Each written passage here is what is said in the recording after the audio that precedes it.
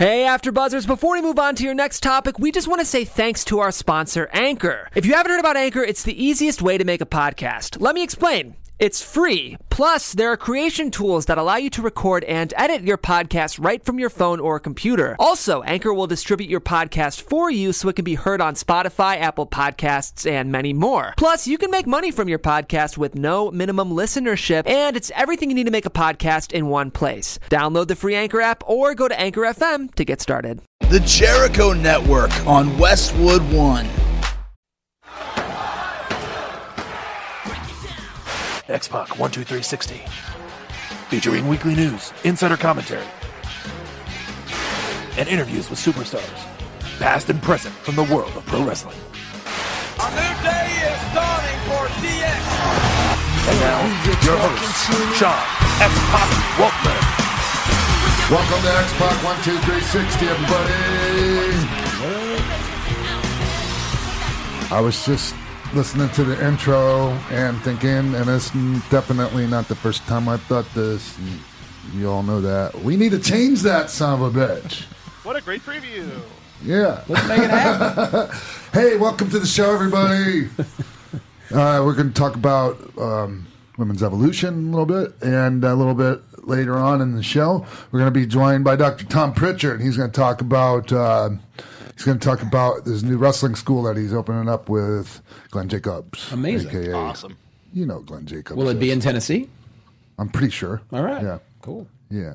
So, yeah, we're going to talk about that. And also, there's some interesting things that I didn't even know about Tom. And I've known him for years. So I'm just going to ask him about a couple of other things besides the wrestling school. Sweet. And actually, there's a couple little funny stories, too, that Oh, I can't wait. I've never heard anyone who doesn't Involved. love Dr. Tom that's worked with him. I've heard so many amazing things about him. So Yeah, and so, you know, when he was the guy, he ran the before the Performance Center, he ran the developmental in Tampa, and they chose to part ways with him, and that was a huge mistake in my opinion. They got rid of the wrong guy. So I don't know if we'll get into that with Tom, because we don't, sometimes some things need to just be left alone. But that's my feelings on that. yeah. Without naming names. So, all right, let's get into it. All right. Well, as you guys know, this week WWE held their first ever all women's pay-per-view, Evolution.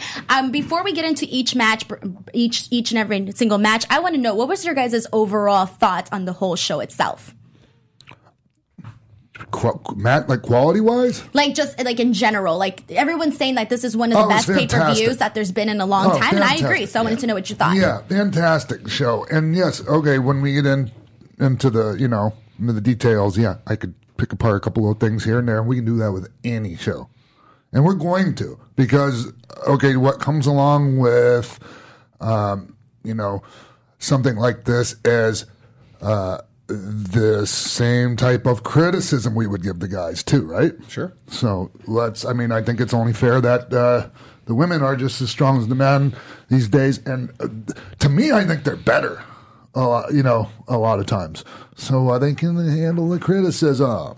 I mean, just for me watching, you just saw the focus and the look in every woman's eyes that was on that show. They knew how important it was to them. Yeah. And that was fun to watch. Start to finish, everyone brought it. And then some historic matches, I thought.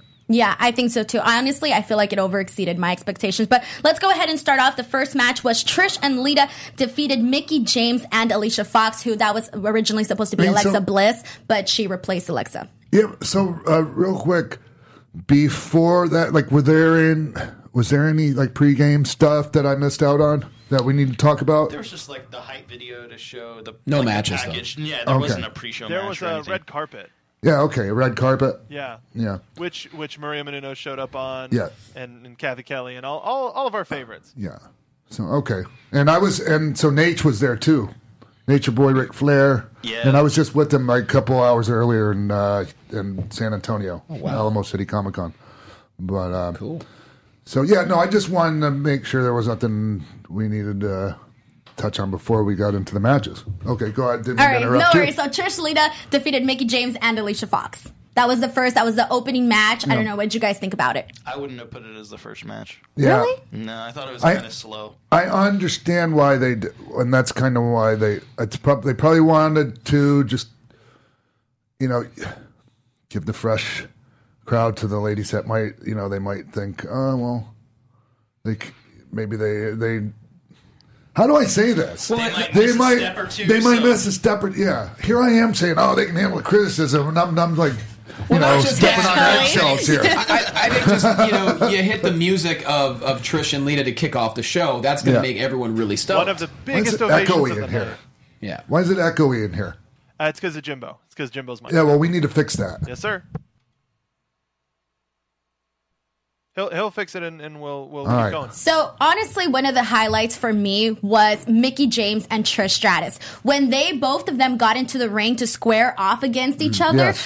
Everybody, I felt it from watching at home, and I feel everybody in the audience felt it. There was a shift in energies, I think, because we all know their history. We all know what a memorable program those two women had. And to kind of see them now both going at it, and honestly, I feel like I'm a bigger Trish Stratus fan now than I was in the past, to be honest. Okay, cool. This just cements how great Mickie James is, too. I mean, she's still doing it after all these years and still is amazing. Mickie James is the MVP of that match for sure. She held that match together. She was the workhorse of that match. And maybe, honestly, as far as, value in their match goes and, all the things I just said, she might be the one that, brought it the most the whole night. If we're taking, that's just how I look at it. I mean, I think she really stepped up and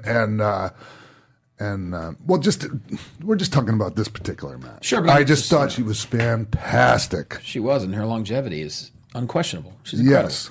All right. Well, moving on, we had the 20 women battle royal with Nia Jax winning. Who did you guys think that she was actually going to be the one to win? And what did you think about all the women that came out? We had so many. We had Kelly. There was just so much going on. I'm just thinking about Ivory. Ivory was great. Yes. Oh man, just the best. Ivory looked awesome. I don't remember what spot it was. There was something where someone set someone on the top corner and then didn't knock them out, and they just left them sitting there, and then they got eliminated. I thought that was really weird. I loved Alundra Blaze wearing her original gear to the ring. Yeah. That was awesome. I was really hoping Selena Vega would win. Me too. Oh, I thought that was such a perfect setup to just eliminate both the monsters in the Battle Royal and be like, yes, it's me. But I was really happy Nia Jax won. She had an incredible moment, did Zelina, along with the Iconics, kicked it off perfectly on the mic. They were just amazingly entertaining. I was under the impression that there was going to be more NXT representation. I don't know why, but I think that because they said that it was the past, present, and future of the industry, and there was a lot of pictures from the NXT women's division, I thought we were going to have more representation, but I was surprised that we didn't. Did we have enough? Did they have enough female talent? Oh yeah, definitely. Okay. All right. And I've been that just made me think of something. I was reading some complaints of they announced 50 competitors and there's only 38. Oh, for God's sake. Did they really just break them down and count the people? Hell yes. That's how fucking petty some people. And I get it. I do get it. They did announce that. And okay, it would be nice if they stuck to their guns. But the person that is sitting there all night focused on that, are you serious? Well, enjoy the goddamn show. Yeah. It's not like if they had added the 50 women that was going to make the show better or worse or whatever, Some people walk around life in general, 24 hours, 7 days a week, looking for gotcha moments that they can get people. Look at that person. I can't even imagine walking through life like that every day, just looking for shit wrong with people. That's wrestling fans. Not all of them, obviously, but that's a lot of them in 2018. And I get it. You want to recognize these things when they pop up. That we have to. But to actually just be focused on the bad shit, I don't understand how you can enjoy the good shit. Right.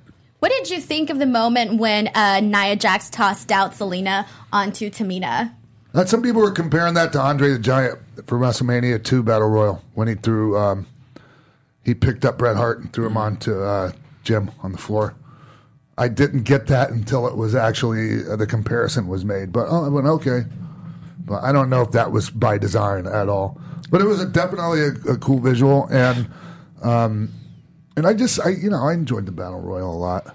Something I thought it was lacking was when I in a usually Royal don't Rumble, like them, I usually hate Battle Royal. Well, in Royal Rumbles, whoever comes in gets to hit all their cool stuff, and then it goes on until the next person comes in and hits all their cool stuff. But because this was a Battle Royal and they were all in the ring, I didn't think anyone got their moment in the ring to do like 2 cool moves and then move on. Next person does like 2 cool moves and then move on. That's not what Battle Royals are for. Unless you get down to like the final, 4 or 5 people in the ring, you get, you clear the ring of everyone. You can get some shit done in there. But for the most part, those are just throwaway matches. I'm sorry, like it's in the past. That would be the match that you put on for the big main event. Like, okay, everyone comes back out for the Battle Royal, and $10,000 prize. Well, moving on after that, we had the finals of the 2018 Mae Young Classic, which was Toni Storm who defeated Io Shirai. Yeah. And prior to, after this match, I thought, man, nothing is going to top this match. I mean, it eventually did, but I love this match. I know a lot of people were complaining that this match was really short, but for what it was, I thought it was really good. Well, how long was it? It was like 10 minutes or so, something around that. I don't know the exact amount of times, but yes, had they gone an additional like 5 or so minutes, this match would have been like, woo, but people need to realize this is not the last time we're going to see these two go. I mean, Toni Storm is 23 years old. Io Shirai just got there. They both have long careers ahead of them, so let's just enjoy the process. Yeah, and also when you're, you have your place on the show, and we also have to understand that, and they did, and it was really good. And I didn't actually know Toni was from Australia. I used to just see her over in the UK. Yeah.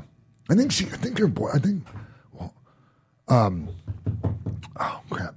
The little guy, the blonde haired kid. Spud? No, the one that was the NXT UK champion. Now I'm having a fucking brain fart. Yeah. I think they might be boyfriend or girlfriend maybe. And I always seen them kind of like, talking to each other. And doesn't she do the same finish? It's a very similar finish, yeah, for sure. She does the Tiger Driver, I knew she was going to win because when she set up for that, you could see her already starting to cry. Which was great. It was so emotional. And I like the finish because, she went up for the moonsault and she put her feet up. She just moved. She put her feet up and nailed her. Put her knees up.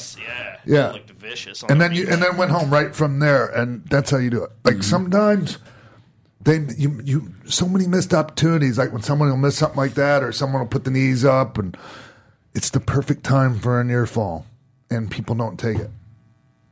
Like I'll just go, not pick on Nick Aldis, but like twice in a row, Cody missed the moonsault and he didn't go for the cover in matches. That's why. Well, he still won the title though. Sure did. Yeah, the second time. Not to go off into the NWA thing, but.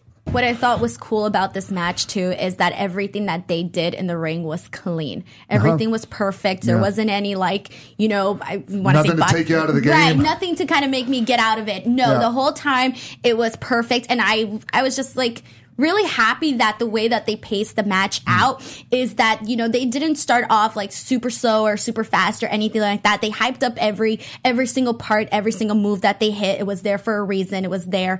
I just thought that the way this match was laid out was absolutely perfect. And how do you pronounce it? Io Shirai. Yes. She's a big star. Holy shit. I'm watching her in there, and I'm watching her ring presence, and I'm watching her tie Toni Storm up in holds and this big old shit-eating grin on her face, and she's just, she's just owning it in there. Mm-hmm. She knows what's up. She knows what the fuck to do in there. She, the stuff you do in between the moves, she knows what to do. So we're going to see a lot more from her. Absolutely. Now, here's a question, though. So Toni Storm wins the Mae Young Classic. She's already part of the UK. She's going to be a regular part of NXT now as well, we can assume? NXT UK and NXT? Do we know? I don't know. I don't have any information on that. But I just feel, do you think that she would have to be like? She wins the Mae Young Classic. I think people want to see her, but I guess that remains. Why not put her on their new flagship show Wednesdays on the WWE Network? There you go. See, what show is that? NXT? NXT UK. Oh, UK. Yeah, so the NXT UK. I knew that. It's NXT UK, 205 Live, and then NXT US, I suppose. I knew they had a NXT UK show on the network. It started like 2 weeks ago. And Mark, she's already a part of that. My point is, will she also be regularly seen on NXT as well? I don't know. Okay. All right. Well, moving on, after this match, we had the 6 women. It was Natalya, Bayley, and Sasha Banks who defeated the Riot Squad. Mm-hmm. I love the Halloween-themed gear for all of the Riot Squad. That was really cool. And I thought they worked great together, like always.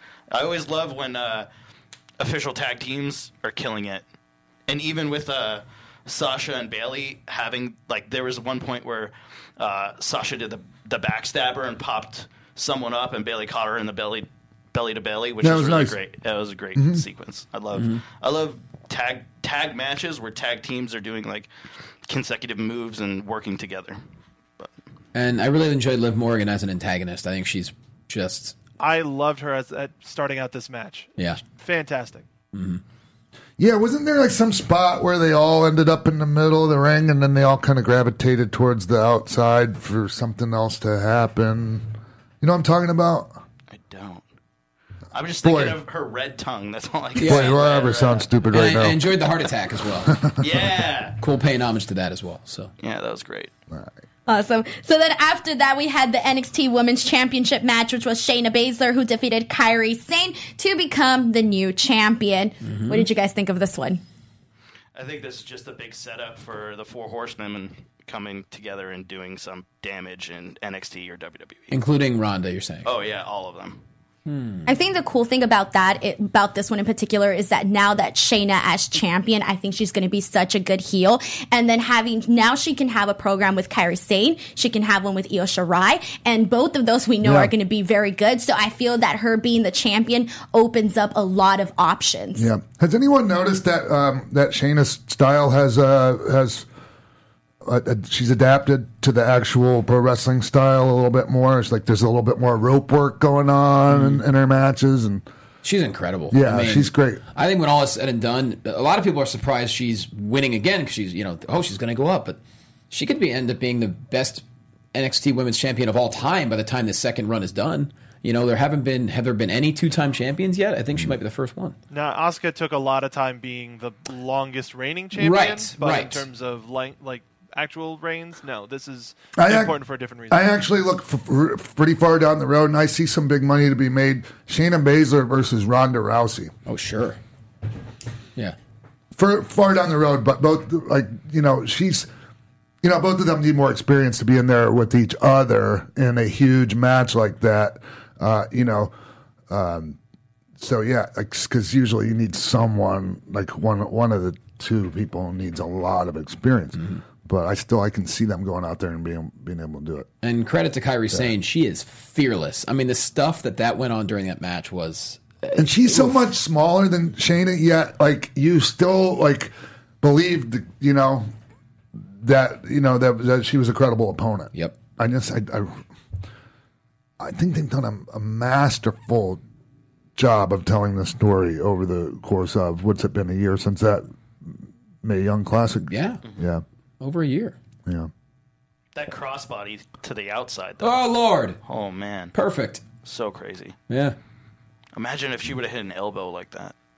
What really got me is when Shayna had her dangling by her left shoulder from over. I mean, I was cringing just watching that. And commentary did an amazing job of also reiterating those feelings for the audience. Did anyone see the post-fight? The post-match interview with Shayna, and then... Kairi Sane comes you can hear her crying in the background, and then they pan over to her, and there was some interaction between the two. What is that? Was that a WWE.com exclusive? Yeah, maybe. Okay. Yeah. Got it. Oh, there you go. Well, the next match, this is the one that everyone is talking about. This is what some people are saying was one of the matches of the year. And it was the last woman standing match for the SmackDown Women's Championship, Becky Lynch defeating Charlotte Flair. I mean, I'm sure you guys can go on and on about this one because it was incredible. Yeah, it was. Yeah, that was obviously the best match of the night. Obviously, and it was bound to be. I mean, they just have all the tools. Like what I mean by tool, like all like last woman standing match. That's a hell of a like.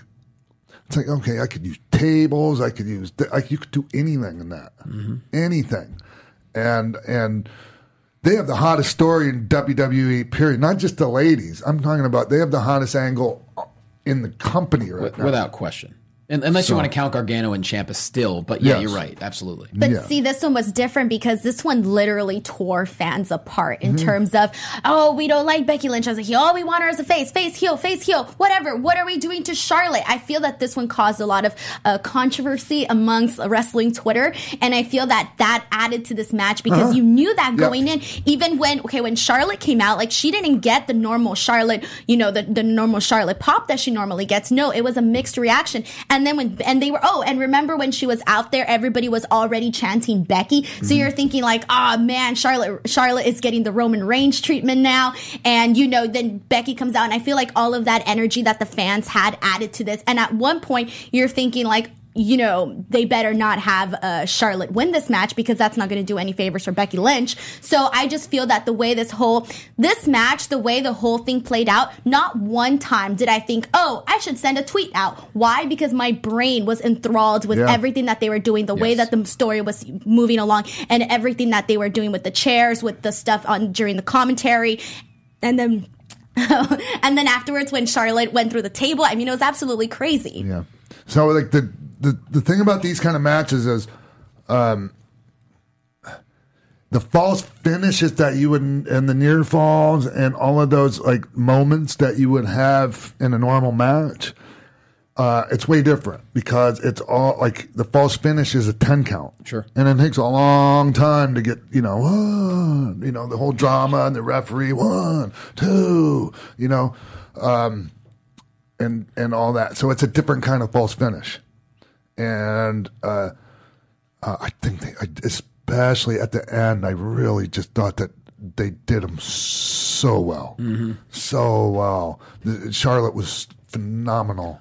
I was just about to say, nobody, for me at least, nobody screams in agony like Charlotte. I mean, you felt everything she went through, and she sounds awful when she screams. Yeah. She sounds like someone would be if you're going through tables, if you're being buried by all types of things. I mean, just the subtleties like that are just everything about it, man. I feel like she sells like Ric Flair for sure. Oh, God.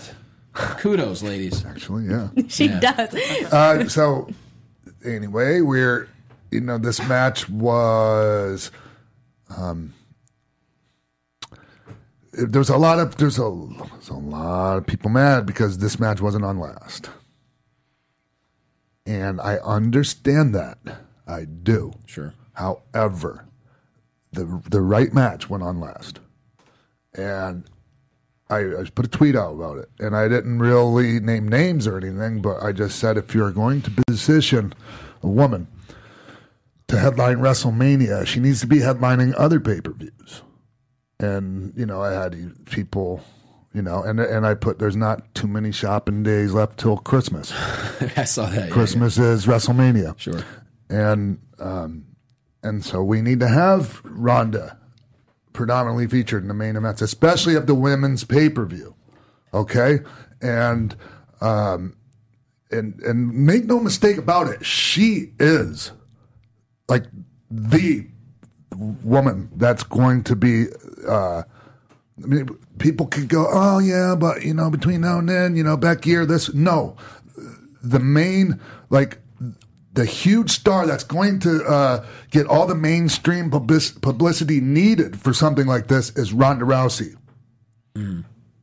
There's no two ways about it. Granted, even though Becky and Charlotte put on a main event level match, your point is, Ronda's the money. And those two ladies, three ladies, Nikki and Brie, because it was really 1-on-2, 2-on-1, 1-on-2. They went out there and followed it in spectacular fashion. They didn't top that match, But they had a hell of a match themselves. The people were into it the whole time. They bought the finish. Everything worked. Yeah. So it's not like they went out there and bombed after, and couldn't follow it. And we're like, and the people were shitting on it. The people were into it all the way. People should be happy they had a hell of a double main event. And that's incredible that they were able to follow that match right afterwards. Usually there's a buffer in between a match like that and the main event. Mm-hmm. Well, I feel your reasoning for Ronda being in the main event and Ronda and Nikki being the main event is also the same sort of argument that people were having as to why Nikki Bella was even facing Ronda Rousey to begin with. Because, a lot of people were like, oh, we don't want Nikki to face Ronda, whatever, So I feel that the same reasoning as to why Nikki Bella was in that match is the same reasoning as to why those two were the main event. And I feel like we've seen this a lot, even with the men. How many times didn't you say, oh, I wish so-and-so would have been the main event, but no, instead we had so-and-so, you know? So they do it in repeated. UFC, too. It happened because UFC doesn't really follow the ratings. I mean, they have ratings, but they just make the matches they think are the marquee matches to make money. So look at when Punk fought. He was a pretty good position on the card the first time. Oh, somebody cheer that. Did you read that stuff about Tyrone Woodley getting on Joe Rogan shit? Saying, hey, cut it out with the fucking with CM Punk. You got smoke with him. You got problem with me too. Enough of this shit. Okay. Yeah. All right. Sticking up. Because he has been going in kind of hard on Punk. Well, Rogan's made it clear. Because he's talking about Logan Paul, and Logan Paul is way better than CM Punk. Okay.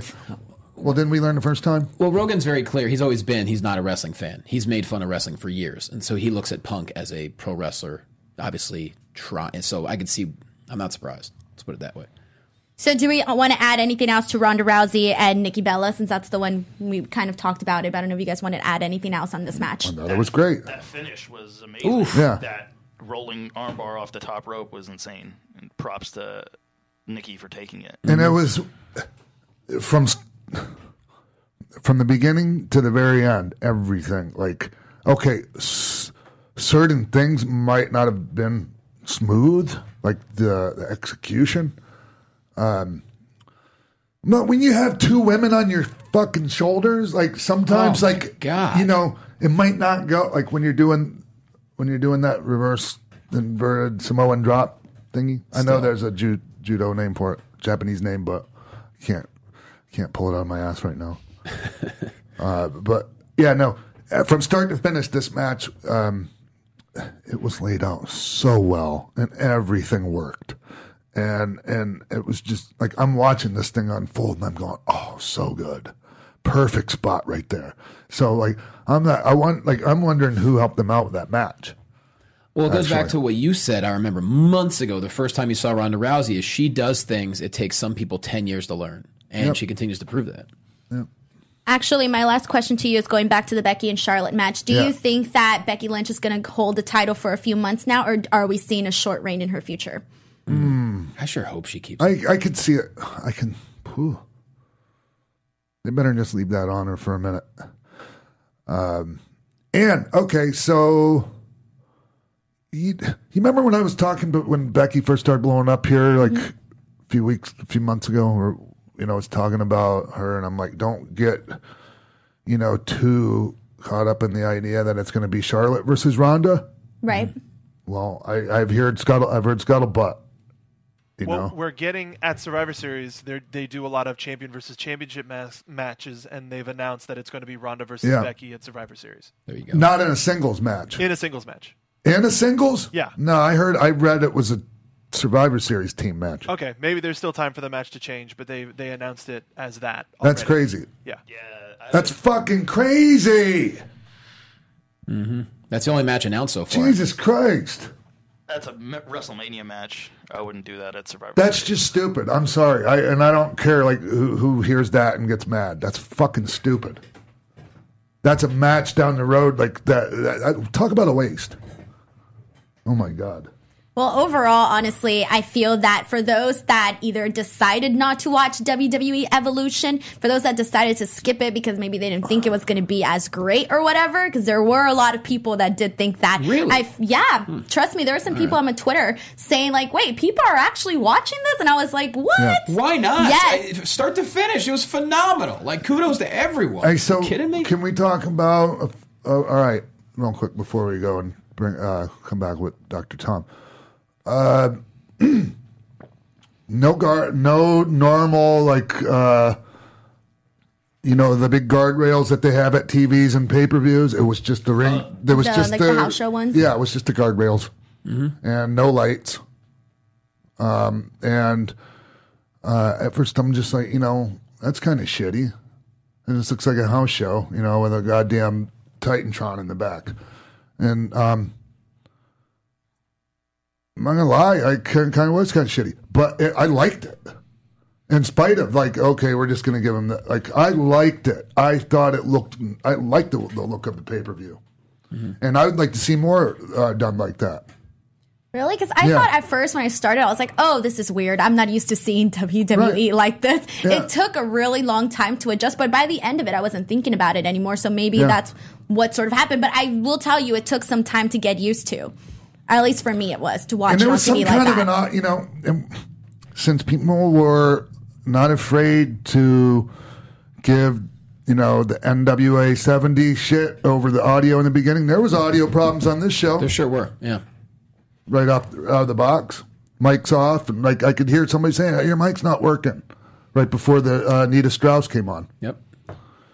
And NWA did fix all the audio issues. You could rewatch it now, and it's all taken care of. Yeah, that shit happens when you're doing a live broadcast. Yes, and they did. They fixed all of it. Mm-hmm. Yeah, if you go back and watch NWA 70 on Fight TV now, it's like all the audio's fixed. Which didn't take me, I still love the show anyways, talking about NWA 70. That was fantastic. So, anyway, yeah. Oh, shit. What else was I going to say? Oh, God damn it. My mind's so all over the place sometimes.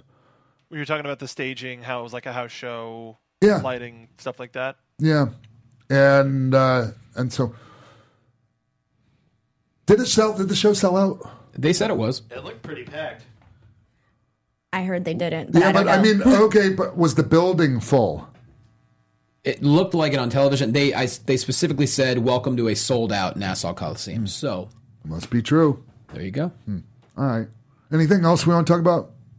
I think we're ready for Dr. Tom. Yeah. Right. We want to take a break right now. We're going to come back with Dr. Tom Pritchard. Welcome back to X-Pac 12360, everyone. Join us over the phone right now from the beautiful city of Knoxville, Tennessee. I've known this guy for a long time, had some great matches with him, and has been around and done some cool things I didn't even realize. And I think I know a lot about wrestling. Anyways, welcome to the show, everyone. Dr. Tom Pritchard. Yeah. John, thank you very much for having me today, man. It's an extreme pleasure. Hey, man, I had been thinking of you recently, Tom. And it was so cool when I got your message. I was like, yes, how about tomorrow? All right. I was so cool. It was really cool because there's so much to talk about. Obviously, we're going to get into the school that you and Glenn are starting there in Knoxville. What a great place, too. Have you ever been to Knoxville? Never been to Knoxville. It's one of the most beautiful places there is, period. I went there for the 1980 World's Fair, and I was telling Tom, my great-great-great-great-grandfather is John Sevier. He was the first governor of Tennessee. Anyways, whatever. But Tom, I was doing just a bit of research, and I didn't realize that you started out here in L.A. and worked for the LaBelles. Oh, yeah. Wow, man. Here's the funny thing about that. I had my first match on October 20th, 1979, and Boyd Pierce was the announcer in Houston. Yeah. Okay. Well, so he did Houston. He did Houston and Mid-South, huh? And Mid-South. Yeah. Oh, wow. He would drive after every Friday night. He would drive from Houston to Shreveport doing TV, and then whatever else was going on. So I had my first match in Bryan, Texas, and then I think the next week or something, Boyd asked me if I wanted to come and do TV in Shreveport, and I got Paul Bosch's blessing, and we drove all night long. Anyway, so I wrestled around there for a little bit, and then Paul had got me booked to go to Portland, Oregon, in January 1980. And Gary Hart came to me the night, my last night in Houston, and said, "You're going to go to L.A. first." And I said, "Well, Paul's got me booked in Portland." He goes, "Well, you go to L.A. first, and then you go to Portland." I said, "Okay." Well, I didn't really know how it worked. I just thought everybody was communicating with everybody else, and I was green and just enamored being in the business, and I thought, well, they got it covered. So I flew out to Fresno, California for my first match. That's where I met Piper the first time, and that was a trip in itself. And then drove back to L.A. and started working for Michael Bell, and Chavo Guerrero was the booker. And after about 2 weeks, I asked Chavo, I said, "Hey, when am I supposed to go to Portland?" He said, "You're not, man. You're here. You're going to work here for a while." Oh, wow. I said, "Okay." I didn't think of calling anybody or anything like that. So I just kind of hung out and stayed. And I would talk to, my brother occasionally. I talked to some people. But, I just never gave it a thought because I was having a blast in L.A. And at 20 years old, back in 1980, it was a different city, than it is now, I think. And so I just enjoyed the living hell out of myself. The Olympic Auditorium back then was they called it the Madison Square Garden of the West Coast. And it was just that cool, old-style wrestling building, man. It was cool as hell. I got my first trip to Japan, worked with Fujinami there in L.A., and just I had a blast. Who was your first match here in L.A.? Oh, I think I worked...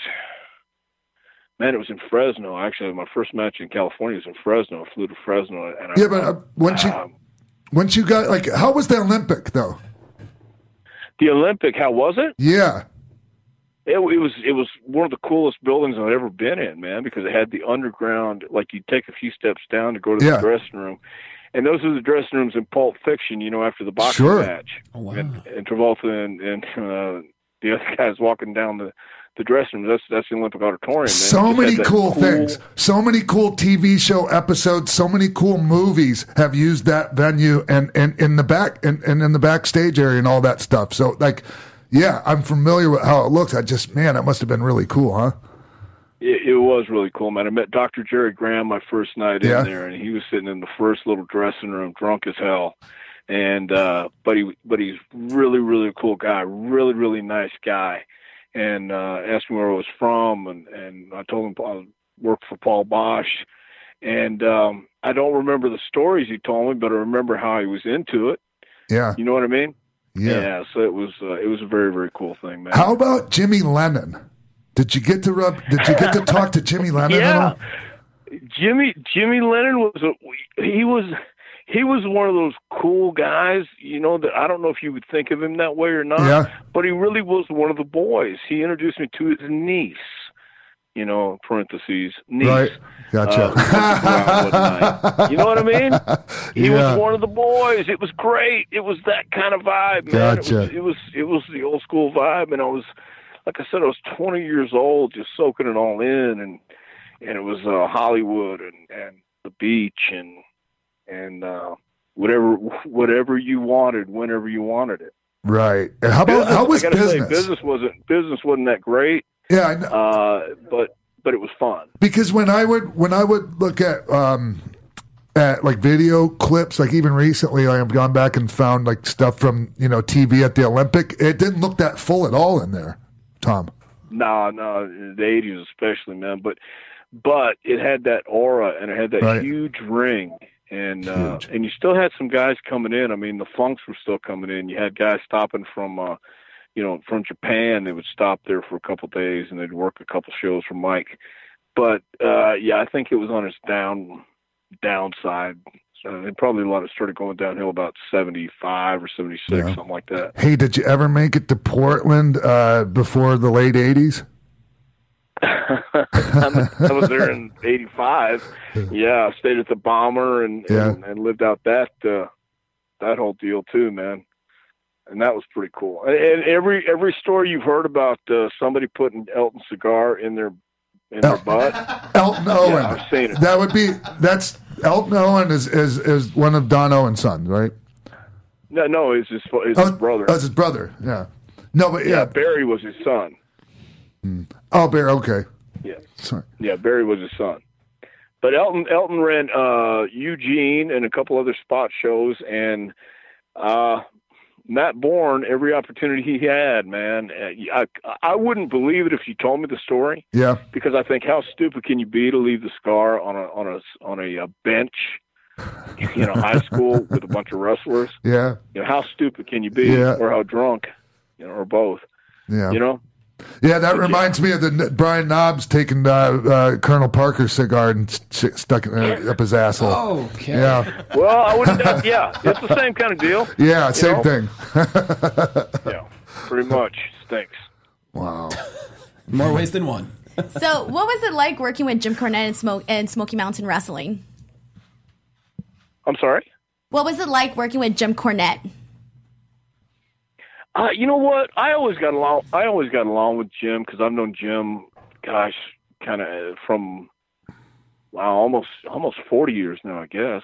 And he's always been good to me. He can be a little excitable at times, and he can say things that rub people wrong. But I judge people by the way they treated me, and he always treated me right. He gave me an opportunity when there were no opportunities available in the business. Called me up.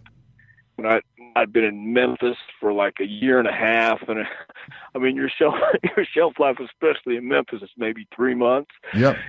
So I was kind of sitting there doing nothing, and he said, "Hey, I'm starting this territory in Knoxville, and I want to put you and Stan together as a team because Bobby still had a contract with WCW. His plan originally was bring the Rock and Roll Express and Midnight Express in Knoxville and just recreate it, but." Anyway, he gave me an opportunity, so I mean, I can't say anything but I have love, respect, and admiration for Jim Cornette. I love that. I love working. Like I didn't get obviously, the Heavenly Bodies that I worked with was you and Jig, Jimmy Del Rey. Gigolo. Yeah. Yeah. And hey, this reminds me of a story, and I might as well tell it because, goddamn, your brother told one about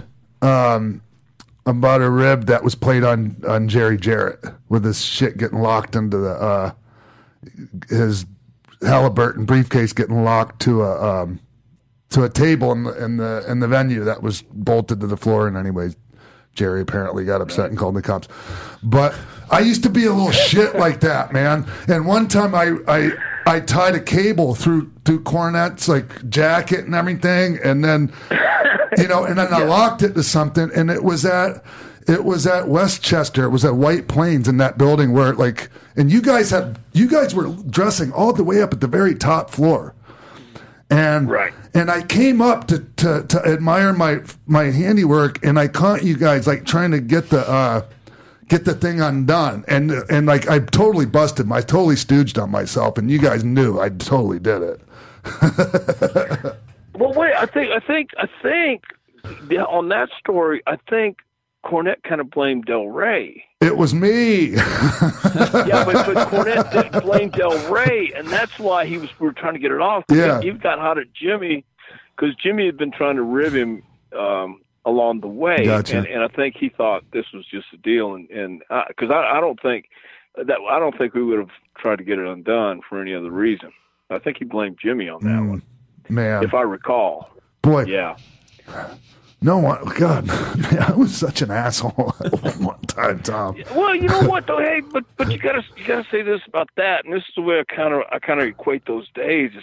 It was like being in a constant hurricane or being at sea, and you have your good days and sunshine and fun and all that stuff. Then you have those stormy days and stormy weeks and sometimes stormy months that never end.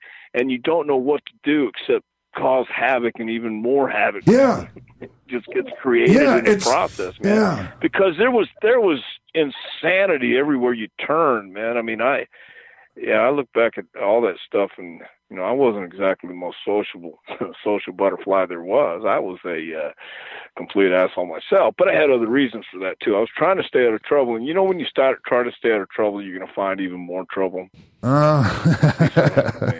Yeah, that happened to me because I'd lock myself in my room and just. That was bad, but it was good. So I lived through it. Here we go. Right. Hey, so can we talk about the differences in the Heavenly Bodies when Stan was in it and when Del Rey was in it? Well, you know what? Because they both bring different things to the table. Because Stan was more laid back, and when I would go out, and I used to go out a lot more than I did when I went up to WWF at the time. Right. But when we would go out somewhere, Stan knew how to just.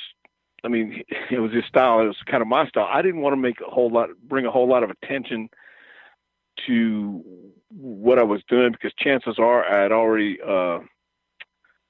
partook before I got in the bar, and I just want to kind of chill for a little bit and take in the whole scene and see what was going on. I wasn't looking for fights. I was looking for a good time. Right. Yeah, and with Jimmy. And I love Stan. Stan was great to be in the ring. He was easy to get along with, no problems ever. Jimmy, I loved too. He was great in the ring. Can't say a thing about his work because he was fantastic. Excellent. But outside the ring, I just remember going with him to a bar one night, and gosh almighty, there was somebody who pissed him off. Some girl pissed him off or some shit. And he's telling me, I want to piss in that bitch's purse. I want to piss in that bitch's purse. Well, sure as shit, he pissed in the bitch's purse. Mm-hmm. And, there was a couple other times. And then, just things where finally I said, Jimmy, you're on your own, man. Yeah. And that was all. I mean, that was a difference. I mean, I kind of got to the point where... yeah, it just got to the point where he went his way and I went mine. We met up at the arena, we did our job, and that's what happened. And you can't do it if you're going to be successful like that. If you're going to have a partner, you got to be partners all the way around. And I just didn't feel that. So, but he was real. Like, if you could switch out, how Stan acted outside the ring with Jimmy. Like, switch those things around. Like, Jimmy would have been, ideal, right? I mean, because he was great in the ring. I loved working with you guys. And it's nothing, listen, man, it wasn't him. It was all just me. I just didn't, you got to understand. I had issues going in, and so I didn't need anybody to shine the light on me. You follow me? If I walked in somewhere. Yes. Yeah, and everywhere we went, hey, here we are, boys. And it's like, no, dude, let's kind of sit down first because I need to sit down. Right. And brother, it was because people were looking at me sometimes, and I remember a couple times I got the lecture, don't be in the bar like that, man. And I said, oh, God, well, if you're going to do that, go to your room. I said, oh, okay. Who'd you get the lecture from, your brother? Huh? Who'd you get the lecture from? There was a couple office people. Okay. And I don't want to mention any names. All right. But one in particular happens to be related to me. That's what I was saying. Yeah. You know what I mean? Yeah. Yeah, man. Because there was a time, man. Gosh, I mean, we could tell stories all day long. But when the liquid was going around. Oh, the GHB. Yes, brother. And I remember I went with Michael Hayes, and I went out one time. He picked me up from the airport, and he had his wife at that time with him, Lori, and we went to eat. And I forget what town it was. I just remember that I kept dropping the glass at the bar. I kept dropping the glass, and it was beer. And then I started ordering mixed drinks, and he says, man, we need to sit down at the table. Well, somehow I dropped the glass at the table, too. So it was moments like that people started saying, I think you need to stop that. And it was like, and it wasn't like it was just you, No, that's what I'm saying. It was me. I was in a different spot because I wasn't in that spot. Yeah. You know what I mean? Sure. Yeah. Hey, how was money? How was money when you guys came to work for Vince there? When you were still at Smoky Mountain. The money with Vince? Yeah, with Vince. Well, listen, man. Again, we're down in Tennessee working, and right. All of a sudden we come to the big city, and we get a check for like $900. We're like, hell yeah, right. So we couldn't complain. But back then, you got to realize too, he was still doing high school gyms, still doing small venues and things like that. So that was right before, like we got there in '93. Yeah, and we did SummerSlam, and then we did a Survivor Series. And I think we started full time in '94. So that was right before the Attitude and everything really hit. So I mean, it wasn't great by any means. It was really tough, actually. That business was on its ass when you guys came in, and right. And that's why I was asking what compared to, Smoky Mountain. Well, compared to anywhere else, I mean, we were making a decent check, for us too, and we didn't really, our habits were our habits, but it wasn't outrageous yet. Yeah, were you guys healing rooms? It was outrageous because people were sharing too. So. Sure, yeah. There's always someone around that doesn't mind sharing, as long as they can hang out. Yeah. I mean, and that was the culture back then too. Mm. Go ahead. What was your experience like working with the Iron Sheik while training with him? Excuse me. Well, I worked with him too a few times, but you got to remember I did that when I was 16, and that was also back when the guys were still trying to protect the business. And the first time he tried to show, it was me and a football player, and I was working in the office for Paul Bosch, and I always used to bring my gear all the time just in case there ever came an opportunity like this. And it just happened to be that some guy used to play pro football, couldn't even tell you his name, couldn't tell you who he played for, but he contacted Paul, wanted to learn how to wrestle. So Gary Hart would come in from Dallas every Friday afternoon and go over the matches with Paul.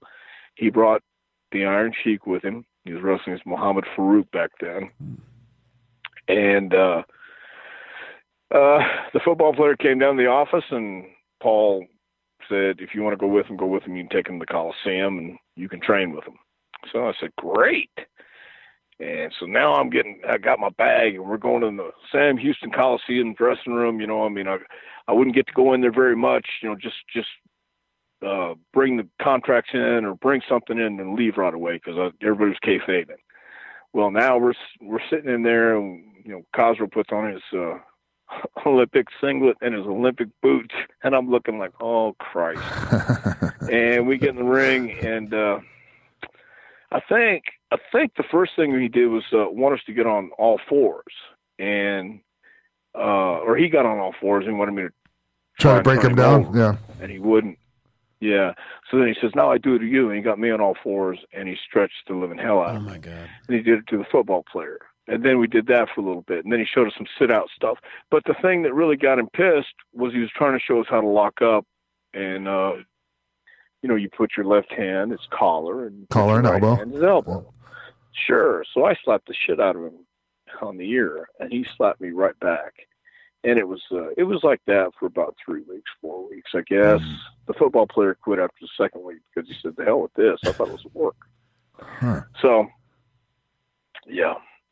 Hey, so it was phony. It was going to be easy. When I came up, and so I was trained by Boris Malenko, Larry Simon, and there was no one that he talked more highly of than Paul Bosch. They made some money together. He came in, he did this program, Mr. Houston, and under him. Anyways, he said Paul Bosch was the most well-loved promoter in the business, that he loved.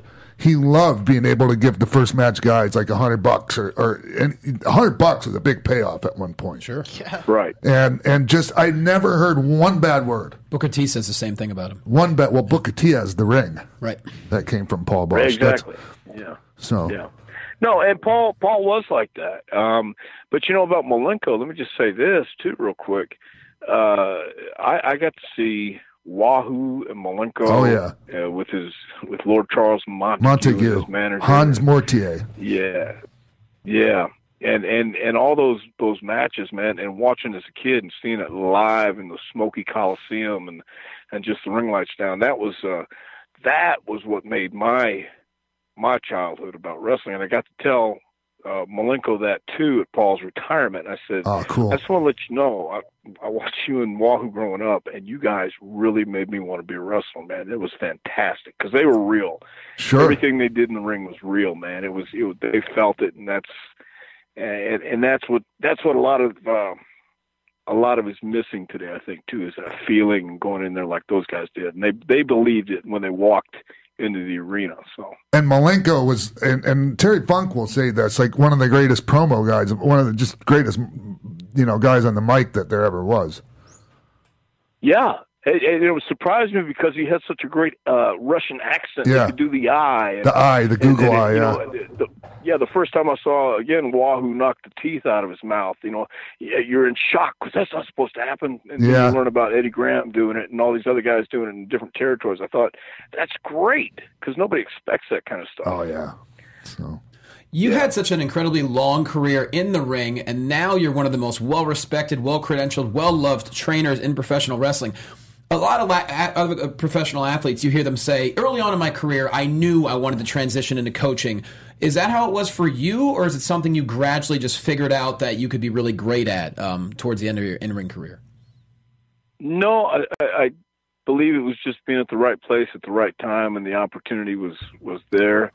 And I had gone when I came home to Houston on occasion. I would go to Tug Taylor had a gym, had a ring set up someplace, and Tiger Conway Jr. Called me one day and says, "Hey man, why don't you come over here and work out with the guys?" And I thought, "Oh man, I don't know if I want to get hurt or not." So I went in, and I saw these guys taking each over in a headlock. I mean, just bearing down and just landing on each other's heads and all over the place. I said, "Guys, can I just show you something? It's a lot easier if you just do this." And I stepped through and put my hip into it, went down on a knee, and I showed him, just do that. And so Bruce came with us, and he had told Vince about that. And for some reason, again, just being at the right place at the right time, I guess 96, they were starting, Mark Henry was just signed, Achim Albrecht, they signed him too, and Dwayne Johnson, they signed him too. So he had already been in Memphis for a little bit, and they were going to bring him in, get him ready for Survivor Series. So he asked if I'd like to transition into this. And I think, 96, I was 36, and man, my neck was already pretty well beat up. So I said, sure, I'd like to. And that was something I found once I started doing it. I think it's something you find you either enjoy or you don't. And there's times when you really love it and times when you really go, oh my God. But most of the time you really enjoy it. So let's talk about you training Shane. How was that from the get-go? It was very cool. Shane. Yeah, well, I mean, I can't thank you enough because your training helped him. One of his very first matches was versus me at WrestleMania, the biggest stage ever, and we had 25 minutes. And he brought it, and he did his part. Though. Yes, he did his part. You can't help but love training him, and you can't help but love training with him, man, because he doesn't stop. But but you know how he feels in there, right? It doesn't feel like any other wrestler you're in there with when you lock up with him, and Right. Yeah, man, he's intense, but you know he's there, and he lets you know he's there. That's the thing about him. You're right. He doesn't feel like any other wrestler you lock up with, but that's what makes him so freaking unique. Yeah, I think it's probably a lot like Vince. Did you help train Vince as well? Yes, when the first match with Austin, and I would be there with Vince. Wow. And he would want to train sometimes at 11 o'clock at night. Yeah. And he would come to the ring, and he would be. I had no idea what they were going to do, so we would just lock up, and we would do hold for hold, and we would do stuff, and he would try and throw some punches, and you know how that yeah. So I caught up potatoes here and there, pretty much. So, but they look like shit, but at least they hurt like hell. You what? They look like shit, but at least they hurt like hell. Oh, yeah, they hurt, man. Boy, they hurt. But that was cool too, because it was the first match he'd ever been into, and I thought, well, holy Christ, this is interesting. Yeah. And I remember him taking we measured how far the table was from the ring in the studio, because he was going to take the bump on the table off the cage. And then, he'd practice it. We put the bump pad down, everything, practice it. And he got it right in the studio. And then when he took the bump in the match, if you'll notice, he bounces. Yeah. And he bruised his back pretty good on that one. But, he didn't shy away from it, man. No, neither one of those guys shy away from anything. Mm-mm. Well, I was wondering. No, neither does Steph. Right? Holy shit. I wanted to get your thoughts on intergender wrestling. You know what? Especially this day and age, I don't really have a problem with it. I think the women, especially, I don't think they would have a problem with it either. And I could almost see it. Before I would say, not credible. I wouldn't want to see it. I've changed my mind. I've changed my opinion so much over the last couple of years. I really, really have, because the women today, if you watch them, they're tough, man. It's not divas anymore. They're really not. I mean, not that a whole lot of them ever were, but even more so today, I think they're capable. And if you put them in against the guy and do the correct things and do what you need to do where it makes sense, still, I hate to say this, but it's still male versus female. Sure. But when it comes right down to it, we know, I think all of us know, there's a lot of women we wouldn't mess with no matter what. Without a doubt. Jack, Miss Texas, for one. Whoa! Yes. Right? Most definitely. I worked with her for a while, man. She was, in our stable or manager or whatever, man. And she's still tough. Yeah, man. Another girl you work with that was really tough was Sherry Martel. She was your manager when you guys were in the Heavenly Bodies. You got any stories about her? What? Yeah. Well, what a great lady. She actually took care of me when I broke my leg in Louisville, Kentucky, man. She, again, Sean, you know this better than anybody too. She was one of the boys. She was right there, man. She was a great lady. She was one of the coolest people ever. But I broke my leg in Louisville. Actually, I didn't know it was broke because I got knocked off the apron one night in Louisville, Kentucky, and they have these like 2 flights of stairs you got to walk down to the dressing room, and I could barely walk after the match. I was hobbling back. Well, I got back, and I sat there for about 15 minutes because I didn't want to lace my boot yet, and I finally did, and took a shower, and I was riding with a couple guys, and we stopped, and I got beer, and I had, I don't know, whatever I had, and I took that, and we got back, and we're all staying at this Quality Inn or Days Inn in Nashville. And we got to go to work in Evansville the next night, and I have somebody tape up my ankle. I have it taped up from Wednesday to next Tuesday. And by next Tuesday, my foot had become completely black. Oh, God. And Bill Dundee walked into the dressing room in Louisville as whoever was taping it up. He goes, "You know what, mate? I think you might want to go to the doctor. That looks like it's broke." And Sherry came in and says, "I'm coming to get you tomorrow." Her roommate, Tina, was a nurse, and they took me to the doctor. She came and picked me up. Sure as hell, they x-rayed it, and it was broke. They put me in a cast right there. She said, "Come, we're going to get your clothes. You're going to come stay with Tina and me. We're going to take care of you." Well, Tina had doctor scrubs, the whole thing. I sat there. They had dinner. They had whatever else was available from the pharmaceutical side of things, whatever I needed. That used to be very important. Man. I took about 4 pair of scrubs with me, and that's how I became a doctor, actually, because I was wearing a pair of those scrubs with Robert Fuller and Jimmy Golden going down to Panama City one time, and they just did the angle on TV with this guy about being their doctor, and they got to close the show with his face and all this deal and everything else, and the FBI called looking for this guy the next week, and they had to scrap that angle until they saw that I had doctor pants, and that's how I became Dr. Tom Pritchard. So what are the differences and similarities in the way that you train guys and the way WWE wanted you to train guys when you were in developmental? I don't think there's any difference, really. And really, at the time I was in developmental, there wasn't a whole lot of direction, except in the end, right. They did say they wanted a curriculum. And that was something that I respectfully said, that's not really how it works. Yeah. There's no real way to go step A, B, C, D, because doesn't happen like that. It's a feeling business, in my opinion. And I have a curriculum now. I have it planned out. We had a curriculum back then. It just wasn't called a curriculum. We had a plan. We knew what we were going to do. But if you don't feel this, it's not going to come across as authentic and real. Mm-hmm. And if it looks good, you'll see it. It sounds good, you'll hear it. It's marketed right, you'll buy it. But if it's real, you will feel it, and everybody else will feel it too. And that's what we're doing in wrestling or sports entertainment. You're going out, and if people are watching a performance or a match, whatever it may be, it's a promo, whatever it is. And I double dog dare anybody to go watch Dusty Rhodes. The promo we were talking about, the common man. Yeah. And okay, any Dusty's promos, he felt it, and you feel it, you know it.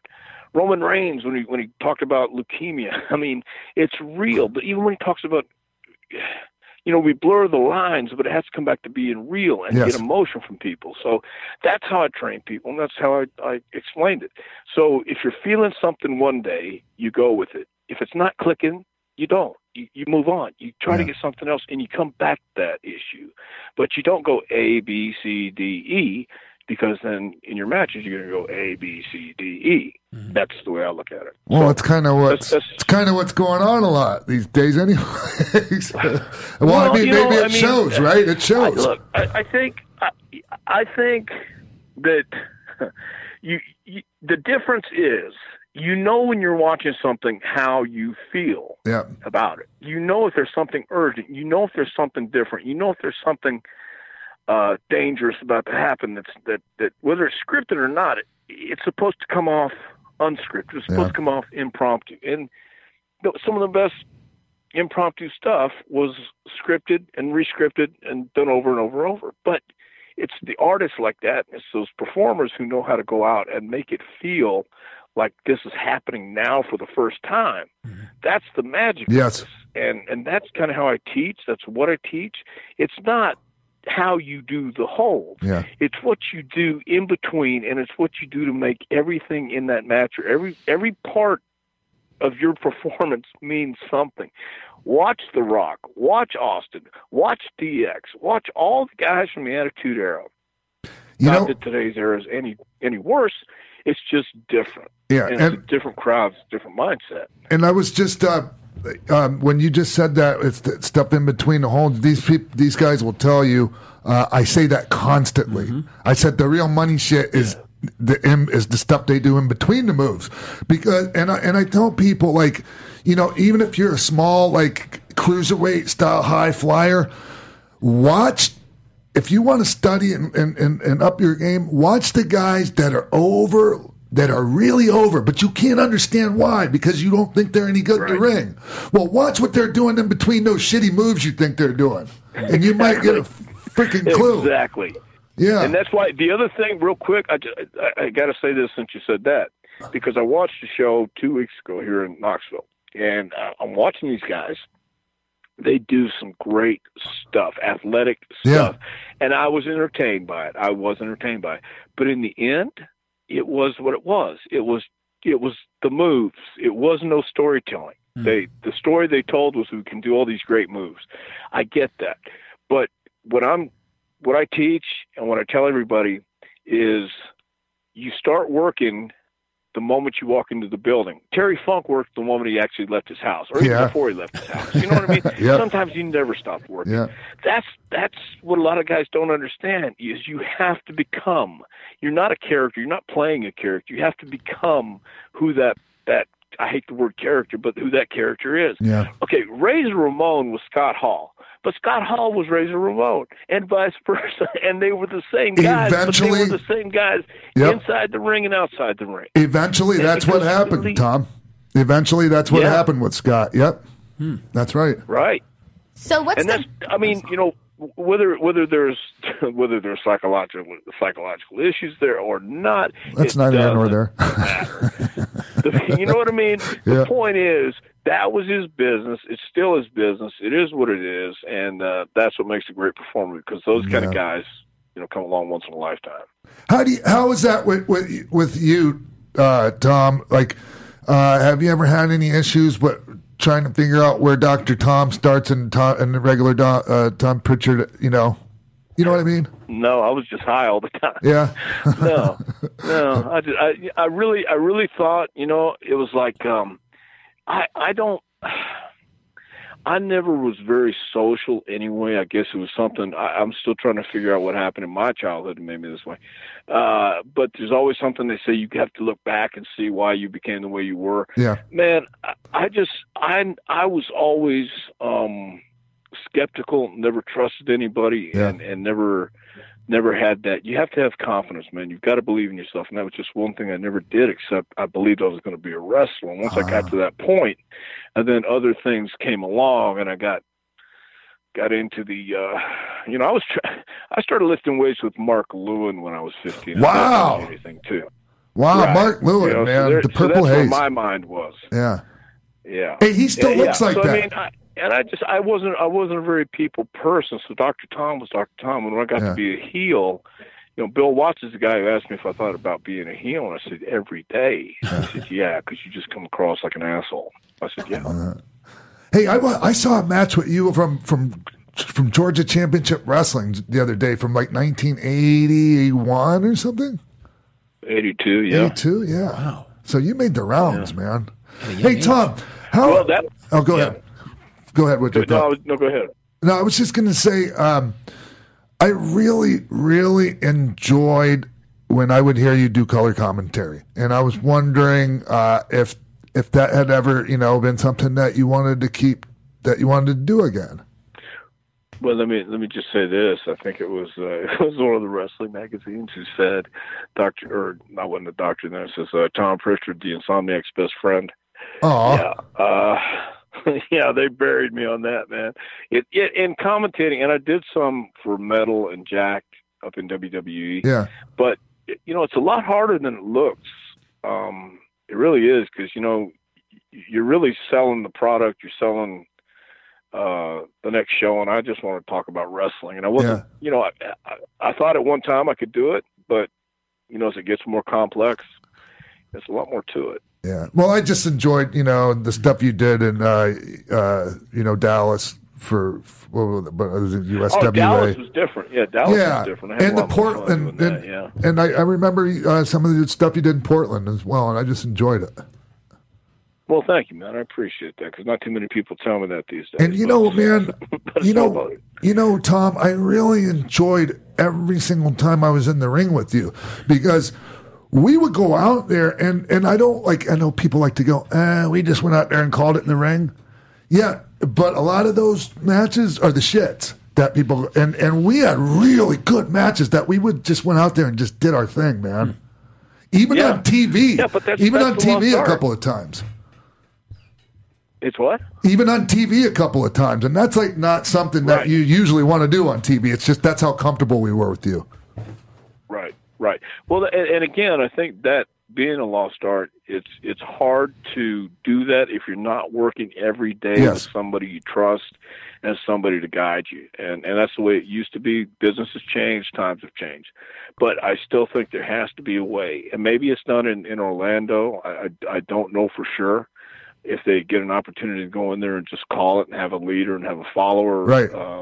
I don't know, but that's really that's the way I learned. I'm not saying it's the only way to learn. I'm just saying that's one way to do it, and that's one thing I like.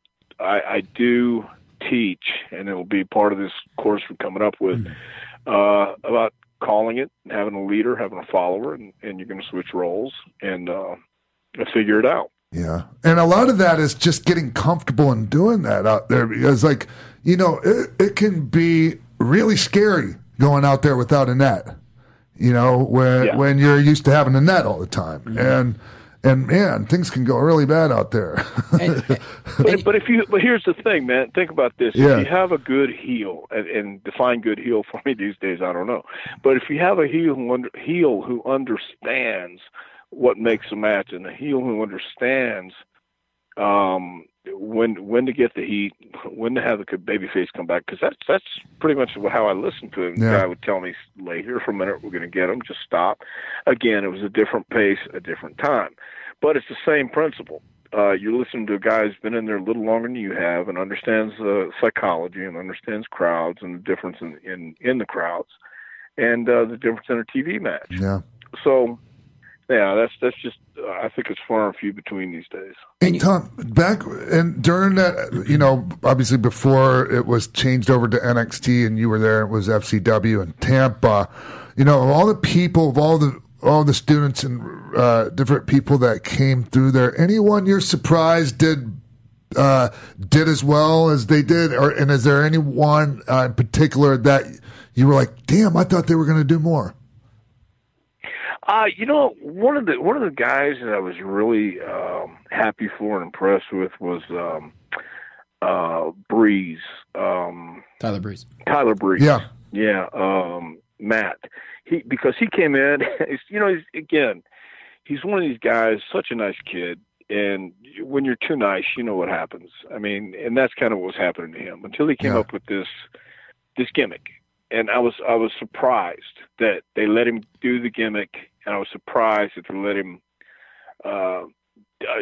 do what he's done with it. And just because I thought they were moving away from that, so that was a surprise. The rest of the guys like Rollins and Ambrose and Roman Reigns. I mean, you could see it when those guys were there. Sure. So I don't think. And Ziggler, of course, would get started and stopped. Yeah. And now it looks like he's starting again, and he's pretty well on the way. So, I mean, no real major surprises because you pretty much knew Sheamus was another guy that you just looked at him and saw star. Yeah. I think. Do you know who took a while? Who took a while? And I had my doubts about, and I actually told him this, so it's no big secret. I told him, hey, I was wrong about you. It was Big E. Because he was down there for a minute. You're right. 4 years he was down there. I remember because he was there at the tryout with tennis shoes that came, the bottoms came off, man, as he was running the ropes. Wow. So yeah, I was wrong about him too. Big E was another surprise. But again, Kofi and Xavier, they were pretty talented when they got there, man. And Xavier, like real quick, Xavier. And then I want to talk about the school coming, like you guys are open. But Xavier, man, that kid just did not give up.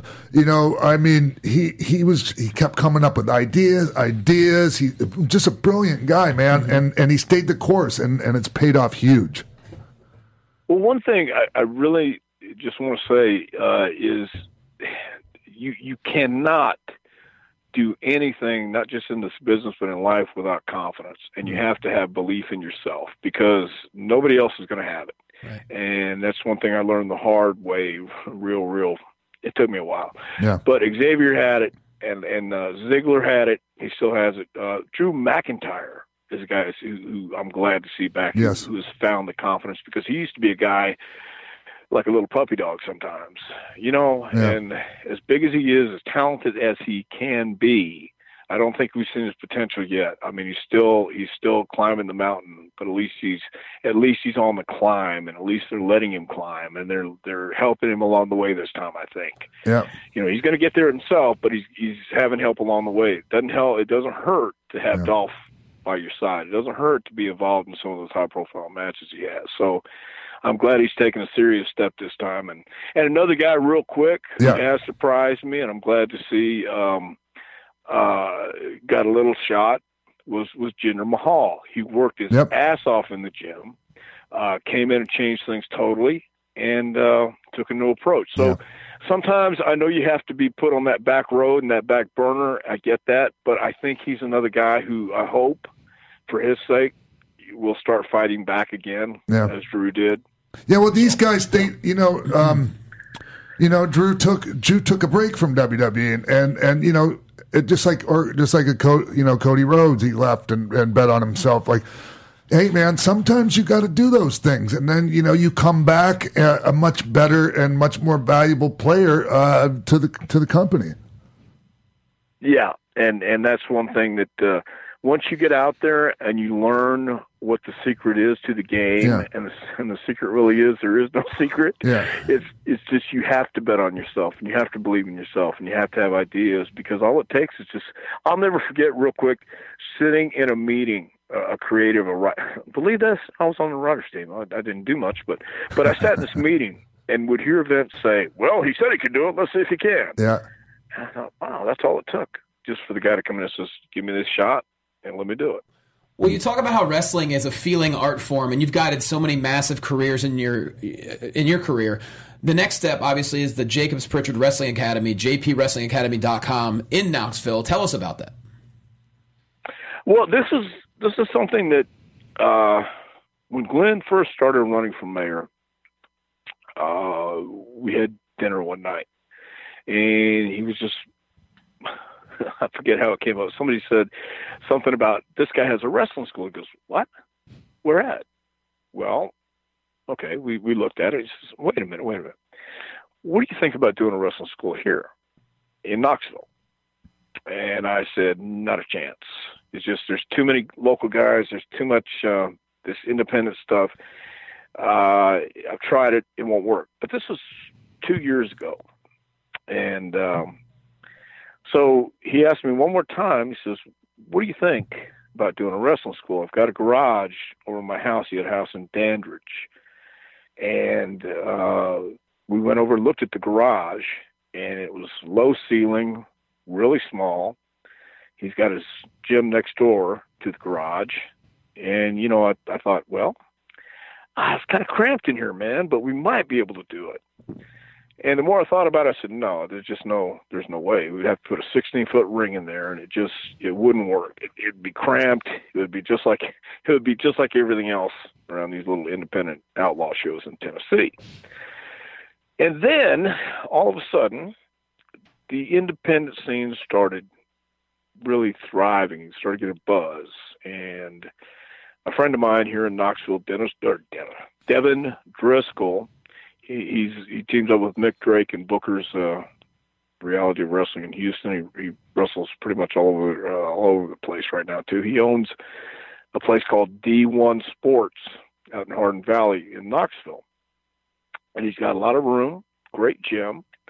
We were talking, and he said, "Well, we could set up a ring here, and this would be a perfect opportunity." So I told Glenn about it. We went and looked at the gym. We said, yeah, let's do this here. Let's take a chance and go ahead and open up a school. And it would be one of these things where it's not just for wrestling, but it's where you come to learn psychology. It's where you come to learn how to have fun doing what you're doing, but also be serious about the business and how to make it, not just in WWE, but also on these other independent shows who are a little more serious about their shows. So that's what we have in mind. We're going to do from 6 to 10, 6 to 7, the 1 hour training with Kyle Hayes. He used to train the guys in NXT in Orlando. And then we'll do 3 hours of wrestling training from 7 to 8, 9, 10. Yeah. So just make sure I got the times right. And we're going to do 5 nights a week. We have a 20-foot ring, which is standard for WWE. And so we'll be teaching everything you need to know for 16 weeks. And that's pretty much it in a nutshell. How is this? You said the website is. Oh, I'm sorry. I was just wondering, are we right now focusing on just beginners with no experience, or are we talking about like anyone with any level of experience? You can have any experience, you beginners or experienced guys, because what I found out is if you have any experience, especially around here or on the independent scene, you have basic experience. Yes. And do you know the basics? Can you show me? Mm-hmm. If anybody goes for a tryout for Ring of Honor or WWE or any other major, let's say any organization has a TV or any major organization, they're going to want to see if you can show us the fundamentals, show them the basics. Can you lock up? Can you tell a simple story? Yeah. it's great if you can flip, flop, and fly. That's great, but let's put it in the right places. Let's see what you can do first, because if that's all you can do and you get lost in a match, then you're lost. Yeah. So they want to see what you can do, basics, fundamentals, and tell a story. Nice. And that's what we'll teach. And first classes begin January 7th, 2019, but you're having an open house January 3rd, so people can go to jpwrestlingacademy.com for all information. Yeah, exactly. Nice. And on January 3rd, Glenn and I will be there to explain what we're going to do. Of course, Glenn is the mayor of Knox County, so he's not going to have a whole lot of time, but he will stop by periodically and check in, and so he will be a part of it. Yeah. And but the majority of the training is going to be done by me, and quite simply, I understand it's a wrestling school, and what can you learn 5 days a week? Well, come out and find out. It's not an easy business, and you're not going to learn everything in 16 weeks, but you'll learn enough to where we have connections around here, North Carolina, South Carolina, AML. We have some connections in Atlanta, Cincinnati, so we can get you booked in this area. And you'll have the fundamentals and basics down. If you happen to score a tryout or happen to be somewhere and somebody asks you to do something and show us that you can tell a story, you will be able to tell a story. Yeah, Glenn, hey, just for anyone that doesn't know, Glenn Jacobs is also a Malenko guy. So, he knows what a good, wrestling school. So it's like, he knows as well. There's, this is, I like this. Building the foundation. Yeah. Well, here's the thing. See, let me just go ahead and say this too, because we both understand. You're right. Glenn used to, I think he would train 2 days a week because he was a bouncer at night, and he would train during the day. But we understand that if you're going to go to a wrestling school, what are your goals? We want to find out what your goals are. Are you looking to get to WWE? Are you looking to get to Ring of Honor? Are you looking to just be on the independents and try and make a living? That's cool. That's fine. But it all revolves around the same thing. Yeah.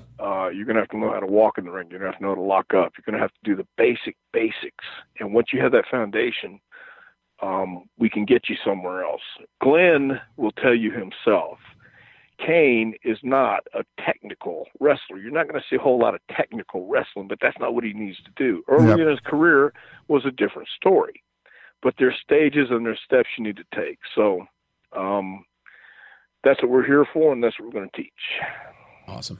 It's great. Hey, so did we give the information? Yeah, once again, jpwrestlingacademy.com. The open house is January 3rd, 2019. First classes begin January 7th of 2019, and they go through April 26th, 16-week classes, and all the information you can find at jpwrestlingacademy.com. And also, Tom, besides this, are you still available for traveling around for seminars? I am. Yeah, we'll do it on the weekends because we have the weekends free, obviously. Here. And but so, yes, any information on how how people can get a hold of you for that? They can, usually, what's the best way to do that is they've got me on Facebook. Yes, it's Tom Pritchard, or on Twitter. They've even instant message me or direct message me on Twitter. But Facebook has been the best way. But also, you can email me at bookdrtom@AOL.com. I would highly suggest bringing Dr. Tom in because, they didn't just have him down there teaching everybody, the Roman Reigns and different people like that for no reason. And I can vouch for the fact that he's an amazing guy to wrestle in the ring. And Tom, I'm really grateful that you took some time to come on the show today and talk about all this. There's so much more I want to talk about, but we're at the end of the show. Damn. I got you. Well, listen, thank you for having me on, man. When I text you, I really want to talk to you anyway, but I do appreciate it, and hope to see you soon, man. I hope to see you soon, my friend, and thank you again, man. I really appreciate it. Dr. Tom Pritchard, everybody. Yeah. All right. Cool. If you're a promoter in New Zealand or Australia, you should really look into booking him because it's his goal to wrestle or be there in those countries. So that would be really cool for him and for those promoters. All right. There we go. But also, follow Sean on media. Follow Sean on social media at TheRealXPac. Use the hashtag XPac12360. You'll be at the Rhode Island Comic Con this weekend, November 2nd through the 4th. Yep. And then follow me on Twitter at Jimbo in the Booth. Awesome. You guys can check me out on Twitter and on Instagram at _Denise Salcedo. I have 3 shows this weekend, 2 with EWF and 1 with LA Lucha. So go on Twitter, check it out. All the information's on there at _Denise Salcedo. Awesome. At Jay Quasto, I'm filming my comedy special Sunday, November 11th at the Brea Improv. If you're in Southern California, I'll give you free tickets. Otherwise, watch Championship Wrestling from Hollywood every single week. All right. Well, doesn't leave anything for me to say, so I guess I'll just say we'll see you right here next week on X-Pac 12360. From executive producers Maria Menounos, Kevin Undergaro, Phil Svitek, Sean Waltman, producers Mark B. Donica, Jimbo Frank, and the entire X-Pac 12360 staff, we would like to thank you for tuning in. Like us on Facebook, rate and comment on iTunes and YouTube. Follow X-Pac on Twitter at TheRealXpac and email us at xpac12360show@gmail.com. The Westwood One Podcast Network.